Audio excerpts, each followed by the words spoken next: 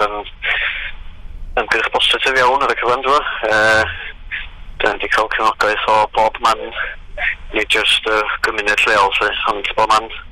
A ni just efo'r ochr ariannol, ond mae'r pythefnos tair wsos dwytha, dyn wedi cael criw da o bobl yn helpu ni, yn clirio'r pub, yn peintio'r dafarn, a garddio felly, a just neud lot o waith o falle.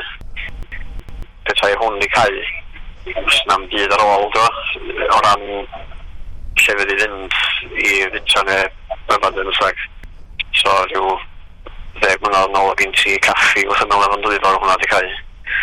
O gynt i i'w siop hefyd rhywle hwnna di cau. So, tra ma'n y blydd, unig beth sylweddol ar ôl a dyl y mond yn gorad yn nos. So, mae cael rhywbeth fel hwnna lle dyn ni'n gallu agor yn dydd, a felly mae o'n sicr wedi helpu taro'r nôl fel bethau i gael pethau'n gorau yn y fentra.